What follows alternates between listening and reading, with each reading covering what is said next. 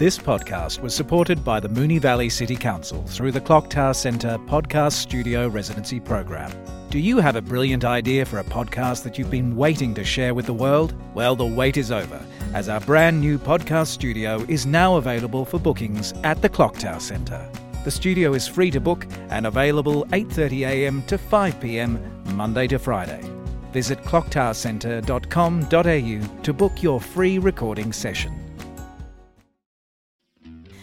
Due to the nature of this podcast, listener discretion is advised, as we will be discussing serious issues and content-heavy topics which may be triggering to some listeners.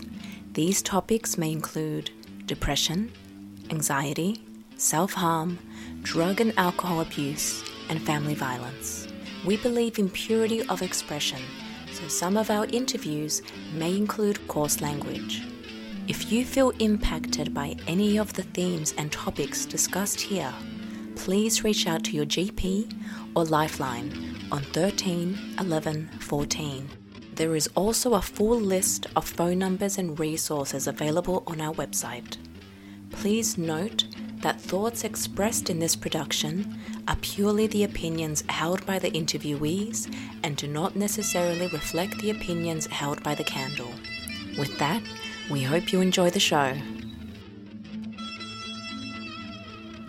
Welcome to the first episode of the Candle Podcast. Today's interviewee is Elizabeth Lish Škec, a multifaceted and multidisciplinary artist whose works encompass the realms of sculpture, poetry, performance art, and fire twirling.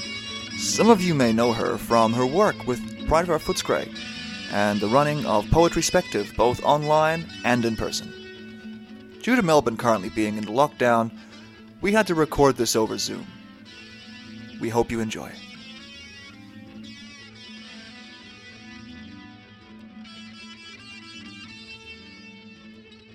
Now, Lish, you are a sculpturist and a visual artist and a poet, so quite artsy. Can you tell us more about these incredible creations and the way that you express yourself and your work?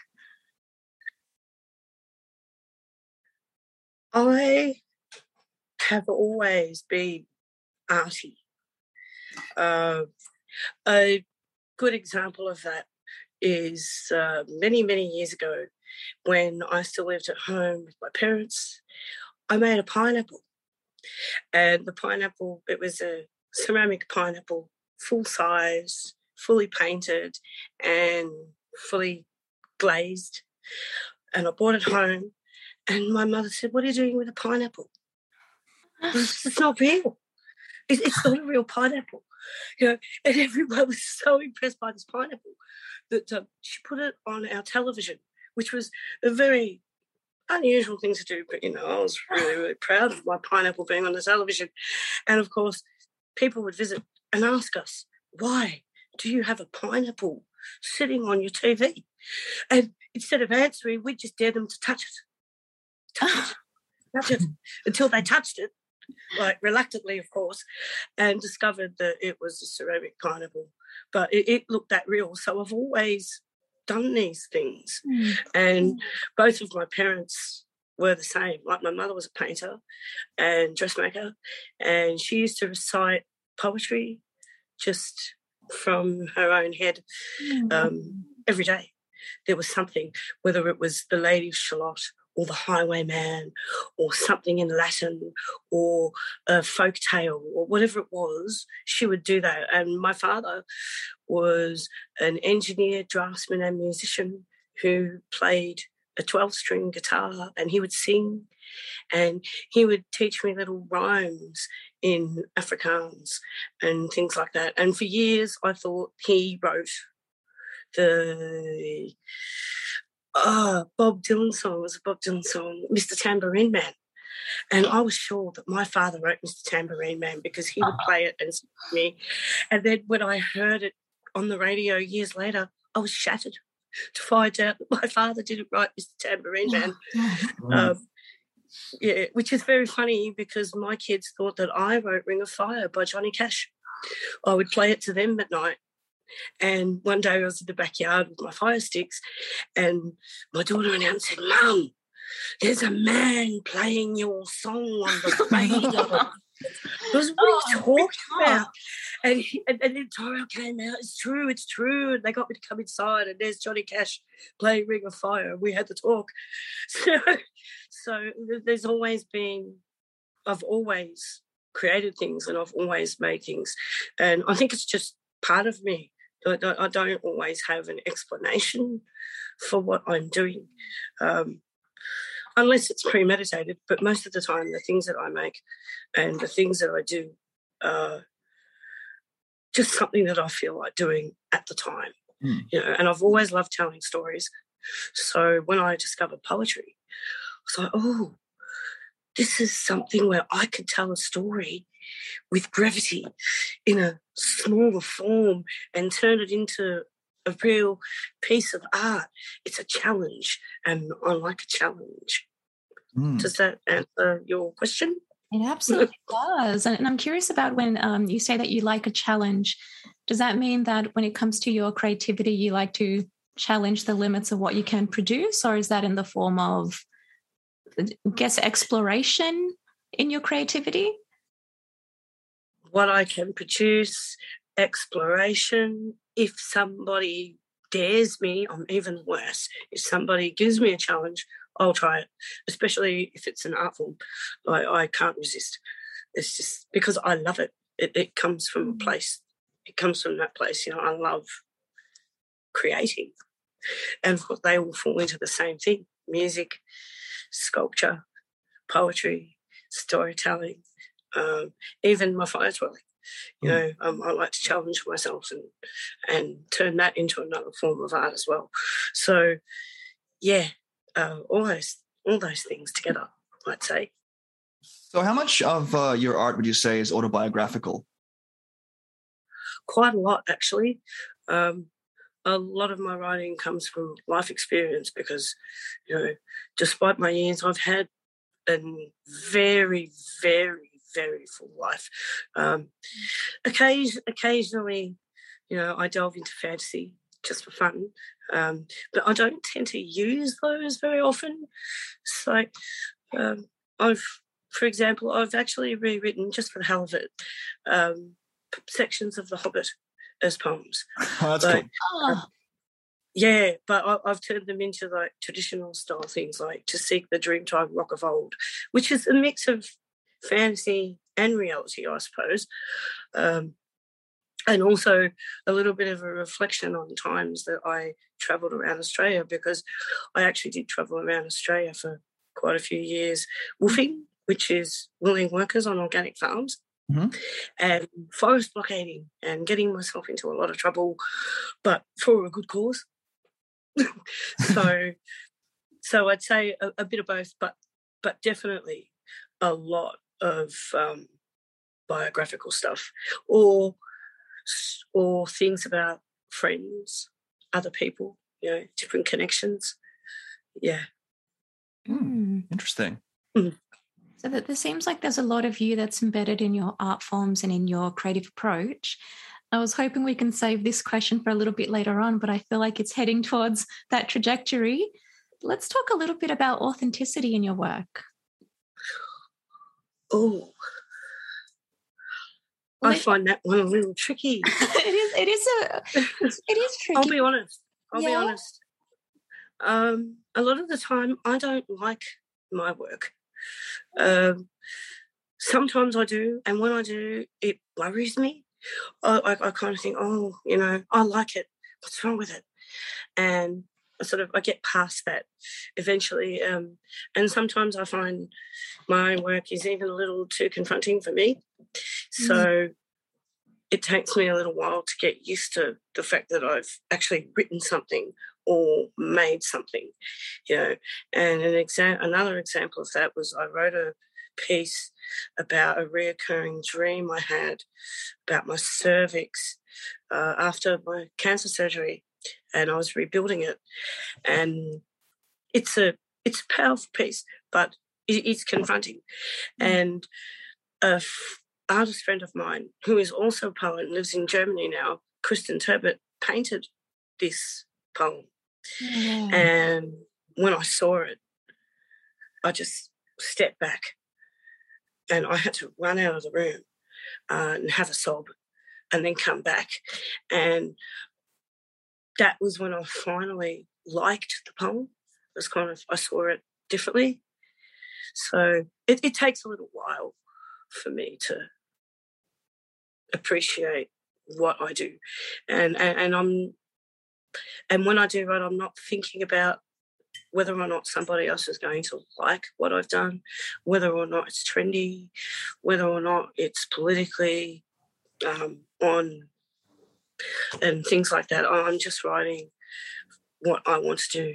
And I think that's where the power comes from, is when you write what you want to do instead of what you think other people will enjoy. Occasionally I do that, but as a general rule, I just write whatever I want to and make sculptures that I want to make and do the things that, you know, I like to do. Otherwise, I'll sabotage myself and I'll get to a certain point and just stop and put it away. And I actually have manuscripts that I started 10 years ago that other people said, oh, you should write this. And I've started, and then I went, no, I've gotten rebellious. I'm writing my own, and just put it away. Yeah. Does that answer your question?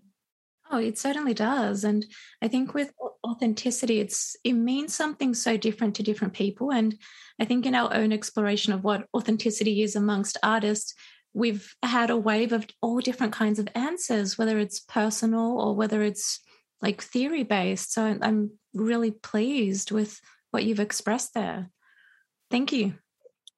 Well, I tried the writing what I thought people wanted, and it wasn't good. It didn't gel. And it was crafted, you know, and I used forms and did all those correct things, and I still am a firm believer in using poetic forms when appropriate and that sort of thing, and honing your craft. But it needs to come from inside you, and it needs to come from a different place. It's not an external exercise. And it doesn't necessarily mean that what you're putting out, like for me personally, a piece that comes out from any artist is authentic by default because it exists.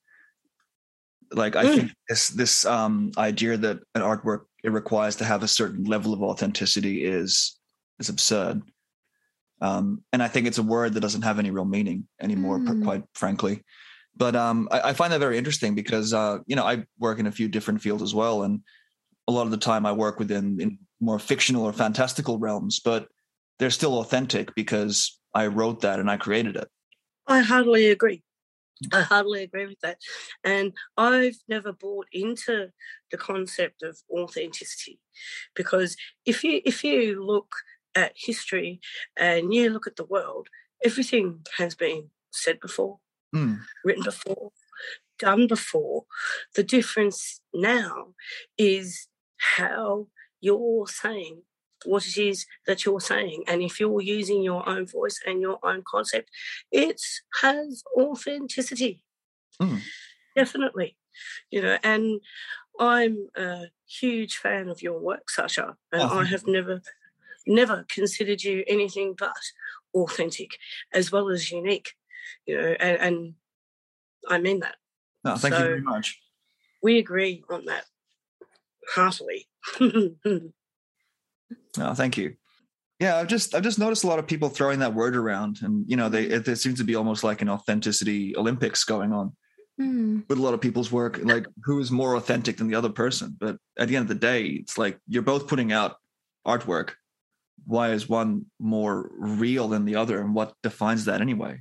So I think a lot of it is people possibly not being able to distinguish something that feels genuine to something that feels like a representation of raw emotion. And that raw emotion is quite vulnerable and can be overexposing for a lot of people. And that expectation is, it's quite a lot to expect from an artist. I think it's cruel, frankly.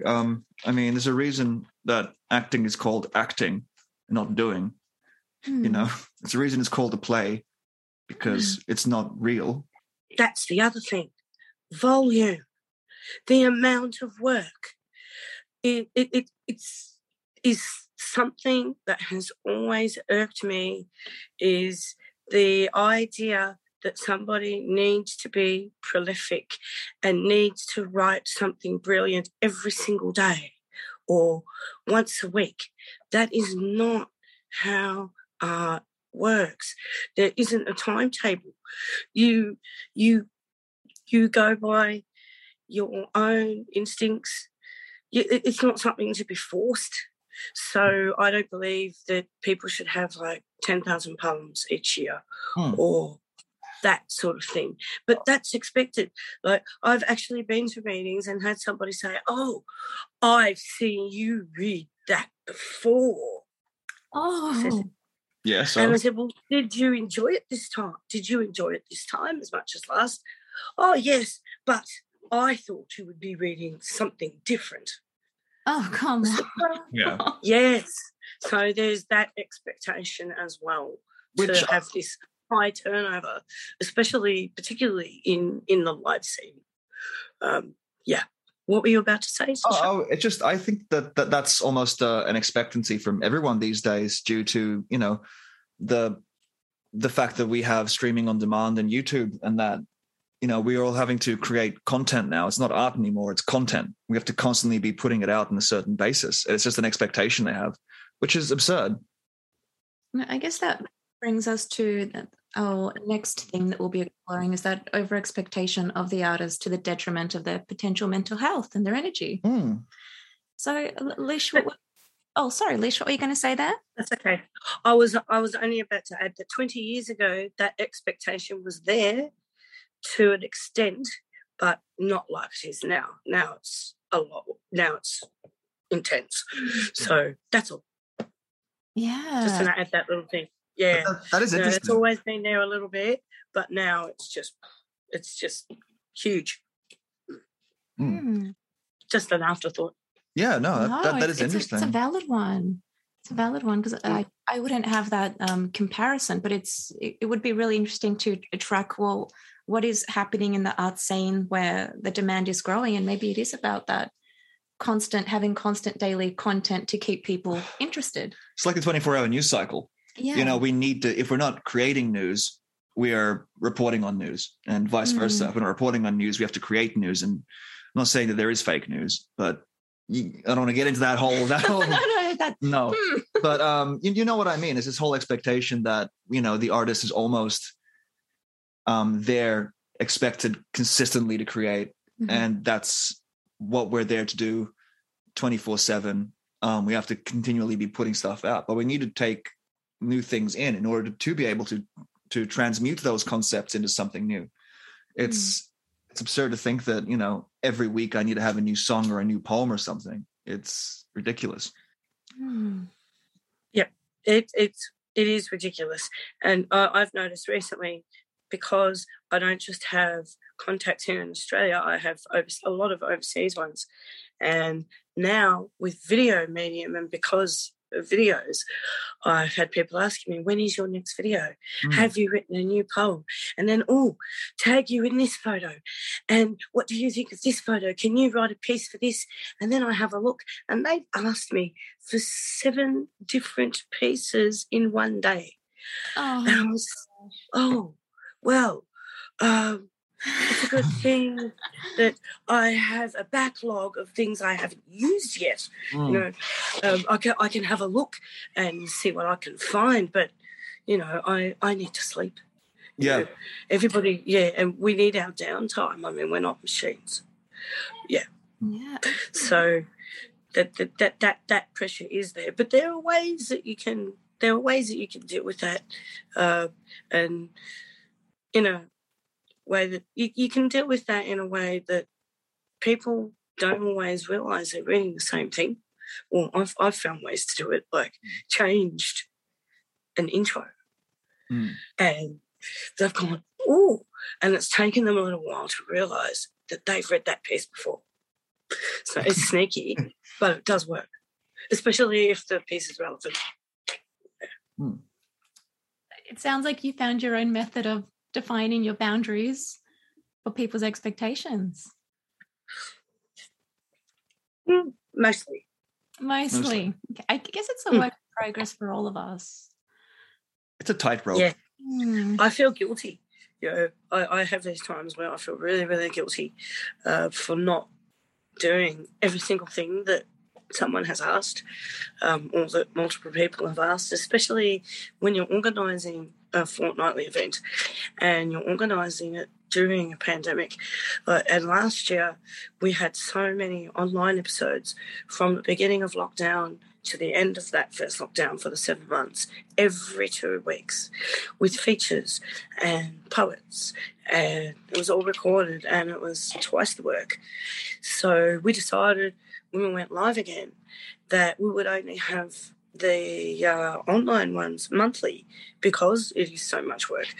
And now, of course, we're back in lockdown number 6, and I do to do another online episode, but I'm finding it difficult this time around to be motivated.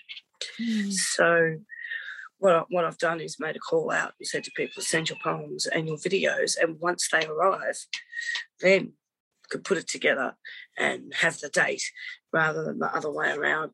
And hopefully with those submissions I'll feel a little more inclined, because it's wearing. It's wearing, having to work on so many things at once. Oh, yeah. Yeah, especially with all of this going on. So that's been a challenge. And also rebooking the entire year. And then I've got people asking me about my things on top of all this other stuff.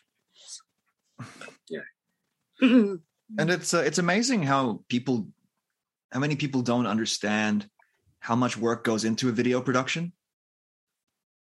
Yes. Yeah. There's a lot of work that goes into it. Yes. And when you're dealing with multiple, no, that's okay. And when you're dealing with multiple videos and you have all these other videos, some of them which you need to edit, as well as putting it all together with all the different elements, as you would well know, Sasha, it's time consuming. It is. But it's enjoyable, and it's a lot of fun to do, and the end result is amazing. And I have to admit that every fortnight I would set it all up and sit there really, really excited to watch it, even though we'd done all that work, just to see the finished piece. And because people watched it live, to see the reactions of people to the different clips and the different poems and the music and everything, it was really, really wonderful. Yeah, so, it does also have its benefits. Absolutely. Oh, yeah. Yeah, it was great. Given that you are doing so much and you're a jack of all trades, it seems, how do you manage your self-care during this time? I wonder that sometimes myself. I have long baths, I've got to admit. Yeah, it's like, because I'm a very active person, like not just physically, but I have a really active brain. I would say a jumpy brain, and I'm always thinking about multiple things. So I've had to find ways to deal with that. Like I have meditation music that I'll put on, and sometimes that helps. It depends. And I'm slowly getting to grips with time management, because there are times when I'm just up, and I'm up far too late, and I realise, it's 3 a.m. and I'm still working on something for so-and-so, and I've been up all day. I need to get some sleep. So, yeah, I must admit I did actually get sick from not slowing down and from doing too much in the 90s. And that really wasn't good. So it's a lesson learned. So I'm getting there. I still don't think I rest as much as I probably should. But when you've got a creative frame of mind, it takes a lot to switch off. Mm. Yeah. books can do it, and sometimes just putting something on, like, a television show that has lots of horses, that helps. Oh, lovely. Yeah, things like that. So, but it is tricky. It is tricky. And if I turn my phone off as well, because now you can contact anybody at any time, I literally have messages coming in all day and all night. So, and I don't answer them. I'm getting better. There was a phase where I was answering messages and editing things at 3 and 4 a.m. because I felt like I really didn't want to keep these people waiting. But I'm not doing that now. I'm like, okay, you can sleep and you can look at it tomorrow. That's right. Yeah, and self-care is incredibly important, especially around now that we're in lockdown in Melbourne. We tend to do more than what we probably should and what we have the energy to give. What do you do for self-care, Sasha? I drink. Every self-care method is different. Yeah. I try to just distract myself more than anything. Just find ways to distract myself away from whatever the problem is. I would take long baths, but I can't in this apartment because the hot water system is ridiculous. I just tend to try to find ways of getting away from whatever it is that I'm sort of stressing me, or find new activities that will keep me motivated. Because if I have that energy, I have the clarity to get through it, Yeah. Yeah. And I guess self-care is going to look different to every person. And you just made me realise that I left out the most crucial one. Long walks by the creek. Where I live, the Cororoit Creek is at one end of the street and there's a park at the other. And, of course, it's wonderful. So I can just leave the house, walk 5 minutes up the road, and I'm at the Cororoit Creek surrounded by beautiful gum trees and ducks and birds and nature. So, and I gather leaves for my sculptures, and my walks are always longer than I say because that's my time to get lost, and I just forget about everything and clear my head and come back revived and refreshed. So that will be the most crucial one, my walks by the creek. Yeah, and I also appreciate the clouds, take photos of those, But that doesn't count as an artistic project. It's just a nice little hobby. Just some time and some reflection time outdoors. Sounds beautiful. So I did want to ask you a little bit about mental health, since this podcast is about mental health, about normalizing, about learning from artists and how they manage their own mental health, and that is going to look different to every artist. Could you tell us a little bit about your mental health journey, and of course, depending on your comfort with that, but could you please tell us a little bit about how you've managed your own mental health? Okay.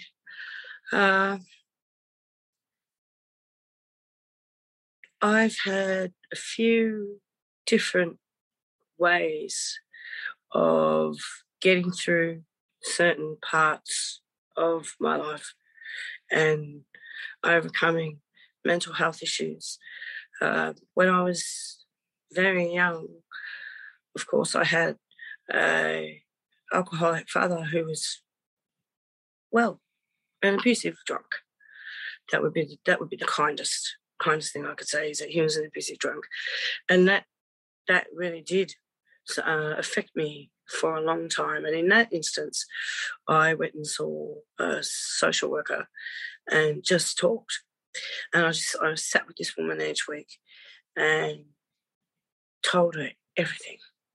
I just sat there and talked it out of my system. And that was really the way I dealt with that then when I was younger. And then, of course, I went off forest blockading and travelling, and I got drugged in a pub. I was at a pub and I was playing pool, and I had one drink, and this man drugged my drink and carried me upstairs and did this thing. I couldn't move and I couldn't see beyond Yeah. And the next day I remember waking up naked in this room. And what happened? So I just went and had a shower. And that shower, I think I was in there till warm and cold. And I had what I call a vibe shower, where you just imagine this light coming into you. And as that light comes into you, the water washes away anything that is harmful in any way, shape or form. And I did that every day when I was at Forest Blockade, because I just got up and went to this blockade. I swam in the creek. It was freezing. It was below zero, the water in that creek, but I dived in it every day and just did a lot of mental sort of work on myself at the time. And of course, then it happened again, but it wasn't a drugging this time. I was asleep and someone else raped me in a teepee. And that time I actually got up and screamed. I screamed at this man and I kind of beat him up, which in hindsight, beating him up wasn't the right thing to do either. But I didn't know what else to do and I couldn't stop kicking him. And I was so angry. And in that instance, everybody heard about it. And it was a very sort of shameful time for me. I felt really ashamed. And they had a meeting to discuss what happened. And it was in doubt as to whether or not it was a legit rape and all that sort of thing. And I just sat there and let them say all this stuff. And I left that place. I just up and left. And I was pretty wild for a while, just partying and socialising and not facing anything after that instance. And then I ran into my best friend and she kind of knocked some sense into me and had a really long talk with me and got me to go and see someone. So I joined a group for a little while and talked about it and then moved on and started going back to poetry again. And that really helped, going back to the poetry scene and making new friends and new contacts and just leaving that part of my life behind me as memory, a lesson. I still don't know what to call it. And that's when I met my husband, Paul, who I've been married to for 24 years. And I met him at a poetry reading that was poetry and music, and it turned out to be the best thing ever. And we were friends for a long time before anything happened. I was really guarded, but that's how I dealt with things. There was a lot of writing that I would never read to anybody because I don't think that therapy writing is really necessarily poetry, or in this instance, it's not. Those things can be written about in a poetry form, but I kind of didn't really go there. I've written 3 or 4 maybe about that time. And then, of course, here we go again. After the kids, when my children were 4 or 5, I developed cervical cancer. And with the cervical cancer, that was another challenge again because both of my parents had died from various forms of cancer. So I reinstated the vibe showers and did a lot of meditating and talked to a couple of friends and just kind of went with it. But I knew within myself that I wouldn't die. So it didn't really hit me until after. And afterwards I found I was very angry. And again, I had to find someone to talk to in that instance. But most of the time I tend to internalise for a while and then write things out of my system and destroy it in some way, shape or form, whether I just drown it in water and throw it and use it as fertiliser in the garden, or sometimes it'll end up in the fire pit, some fire twirling. Fire twirling is another really good way for me to get my angst out, or my anger, or my sadness, or even joy.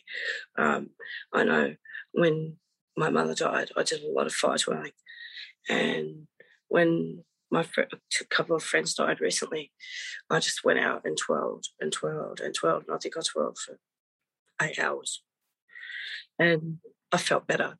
So, I have different ways of dealing with this stuff.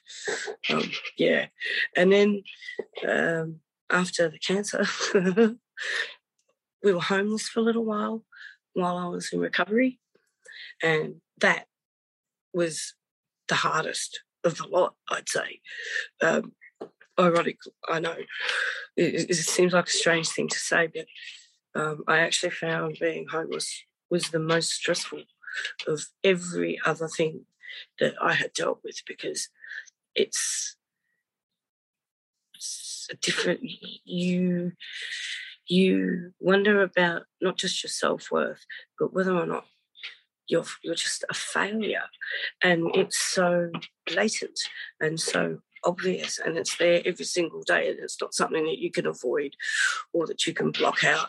And I remember thinking, I'm having my trolley moment, when we were putting our things in storage, and we had a lot in the shopping trolley, and I'm pushing this shopping cart across the lights with my possessions in it.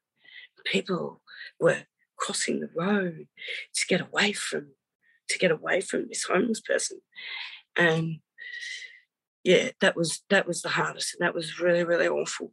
And the only way to actually deal with that at the time was to find somewhere to live. So it was basically taking the kids to school and Paul going to work and house hunting. And I didn't settle down until, none of us did, until we had a place. And it was at least a year before we all felt comfortable enough to relax at home. And I think we all did that in different ways,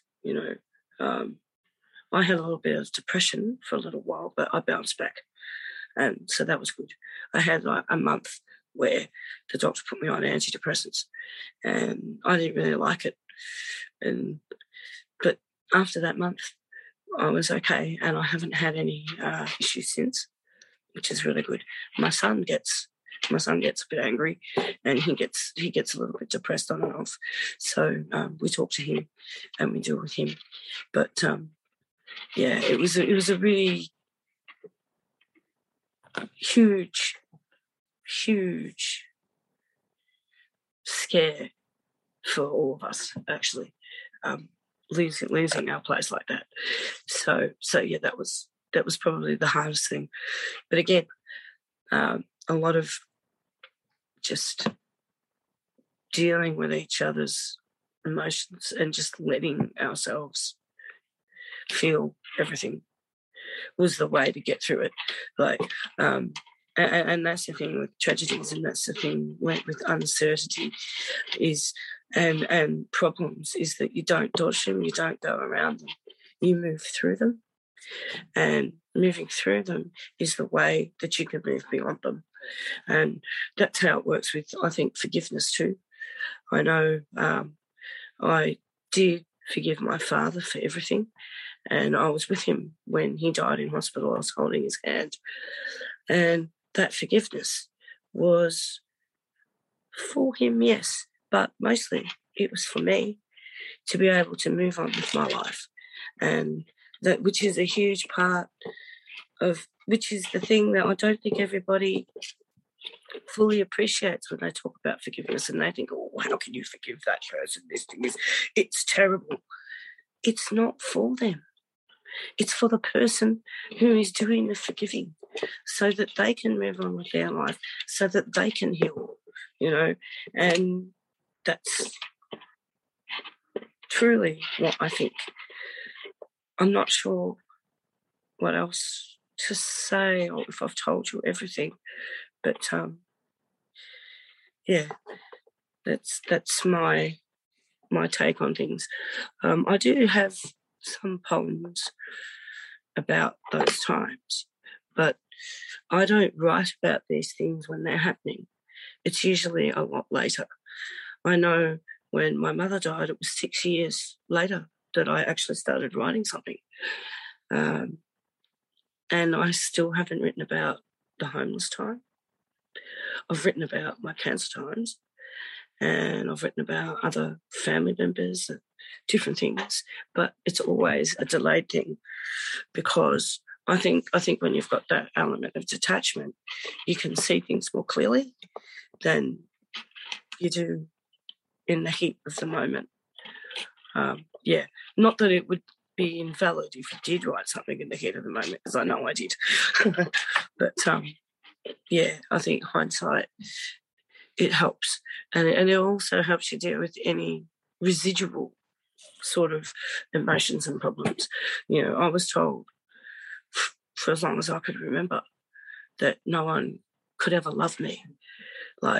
And I actually remember my father saying to me, no one could ever love you. Who would ever love you? Look at you. And that was something that I thought I'd moved on from. And then when I was in hospital, a dozen roses arrived with oils, and I thought, oh, this must be from a group of people, because, you know, not one person would ever love me like that. And it kind of hit me, whoa,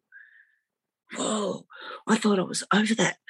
And I was a bit shaking my fist going, someone does love me, up yours. So there's that sarcasm and humour as well, you know, and these sort of things, they lurk in the background, but you find ways to deal with them. Like yesterday, when we were talking about my birthday earlier and all the wonderful things that came, just for a split second, the same thing happened. It's like, people love me. But instead of getting upset, I was like, that's amazing. So yes. It changes, you know, grief and those sorts of issues, they change through the years. Yeah, really. Thank you so much for sharing your story. You know, we appreciate it so much. And you've also shown the different waves of emotion that you've gone through in all those journeys, and different ways that you've reflected and expressed yourself and sought help. Well, there are times when you really do need to find help, and it's not a weakness. It's self-preservation, and it's self-care. And I know that term has been thrown around a lot recently, the term self-care. But self-care really is so essential, because it's so easy to lose yourself. It's so easy to lose yourself. I know that has happened to me in the past. You know, I've just been, and I've looked at them and thought, who is this person? Who am I? And I had to take a step back and reevaluate and rethink, you know, at those times where I was in my life and what I was doing. And that's not an easy thing to do, you know. And, you know, and for men, let yourselves cry. Bloody hell, you know, men should be able to cry.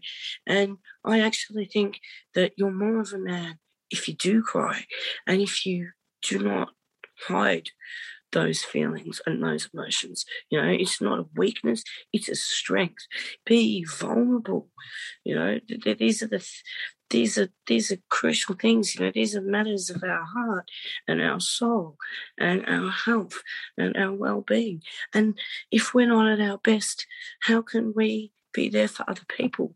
And how can we live our best lives? And how can we achieve what we want to achieve if we're not looking after ourselves, and if we're not releasing things when they happen, when we're hurt, you know, or when we're celebrating too. I know there have been times where something good's happened to me and I haven't wanted to know about it.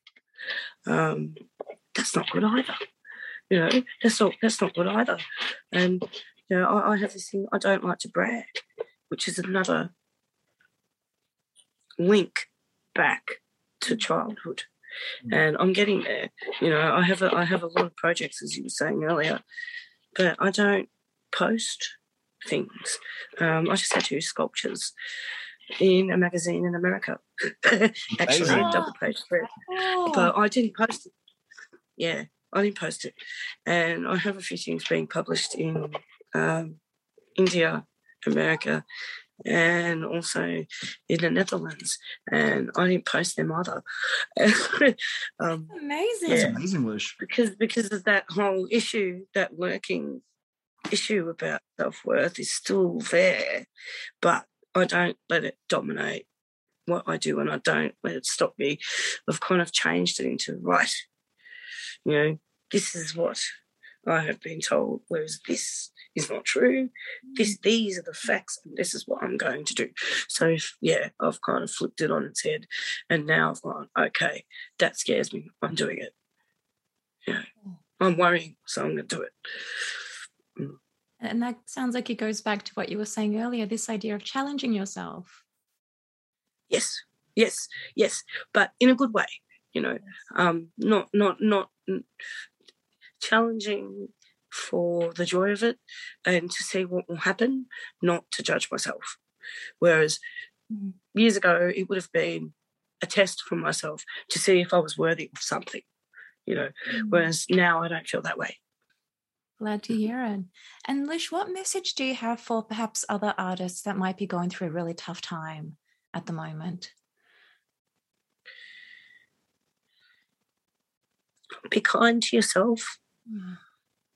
If you're not creating right now, that's okay, because there are times when you just need to sit back, take a step back and process things. Don't rush into the creating. Don't think that you have to be creating all the time. You're under no obligation to do so. And if you are, that's absolutely brilliant. While you're making something or writing something or creating music, forget about what's around you and whether or not somebody, one of your peers or friends, is going to like your work. Just put all your energy into what you're doing and then look at it later, you know, and if it can be improved later, that's when you do it. And if you're not enjoying it, stop, take a breath, have some time out. Don't do something that you don't love and that you're not enjoying. It's, your artwork should come from a place of love and a place where you're comfortable and happy with what you're doing. You can be sad, sure, but still be pleased with what you're doing, with that sadness or with that trauma or with that happiness, whatever emotion it is that you're feeling. And of course that would be my advice, I'd say, and to make sure that you eat properly. Yes. Yeah, it's helpful. And don't deny yourself things. Like, I know with myself, I forget to eat sometimes, and that's not good. You need your brain food. So look after yourself and don't put expectations on yourself. You know, don't make rules for yourself. Just do what you're called to do and enjoy it. And do you have any questions for Lish before we move on to the reading? No, actually, I think we've summed everything up beautifully. Yeah, Thank you so much. You're welcome. Thank you for having me. Oh, anytime. Lish, and before we wrap up, are you able to share perhaps one of your incredible works and perhaps even do a reading or show a piece? Yeah, I have my book here, but I really thought that I would think of something immediately this time, but I think perhaps this one, it's called The Screen, that I wrote in the 1990s, maybe early 2000, would be fitting for today. So this is called The Screen. It's from my book, Breath. Sometimes I prefer the screen. Cold, lack of intimacy. Keyboards equal distance for the difficult task of peeling back the core. I can pretend it is someone else probing the ether. A file of juxtapositions sit at the edge of memory on parchments, palimpsest undivided. Sometimes I prefer the screen, separating cortex from lymphatic, another dimension to sit in, to pluck and bend the shape of dreams.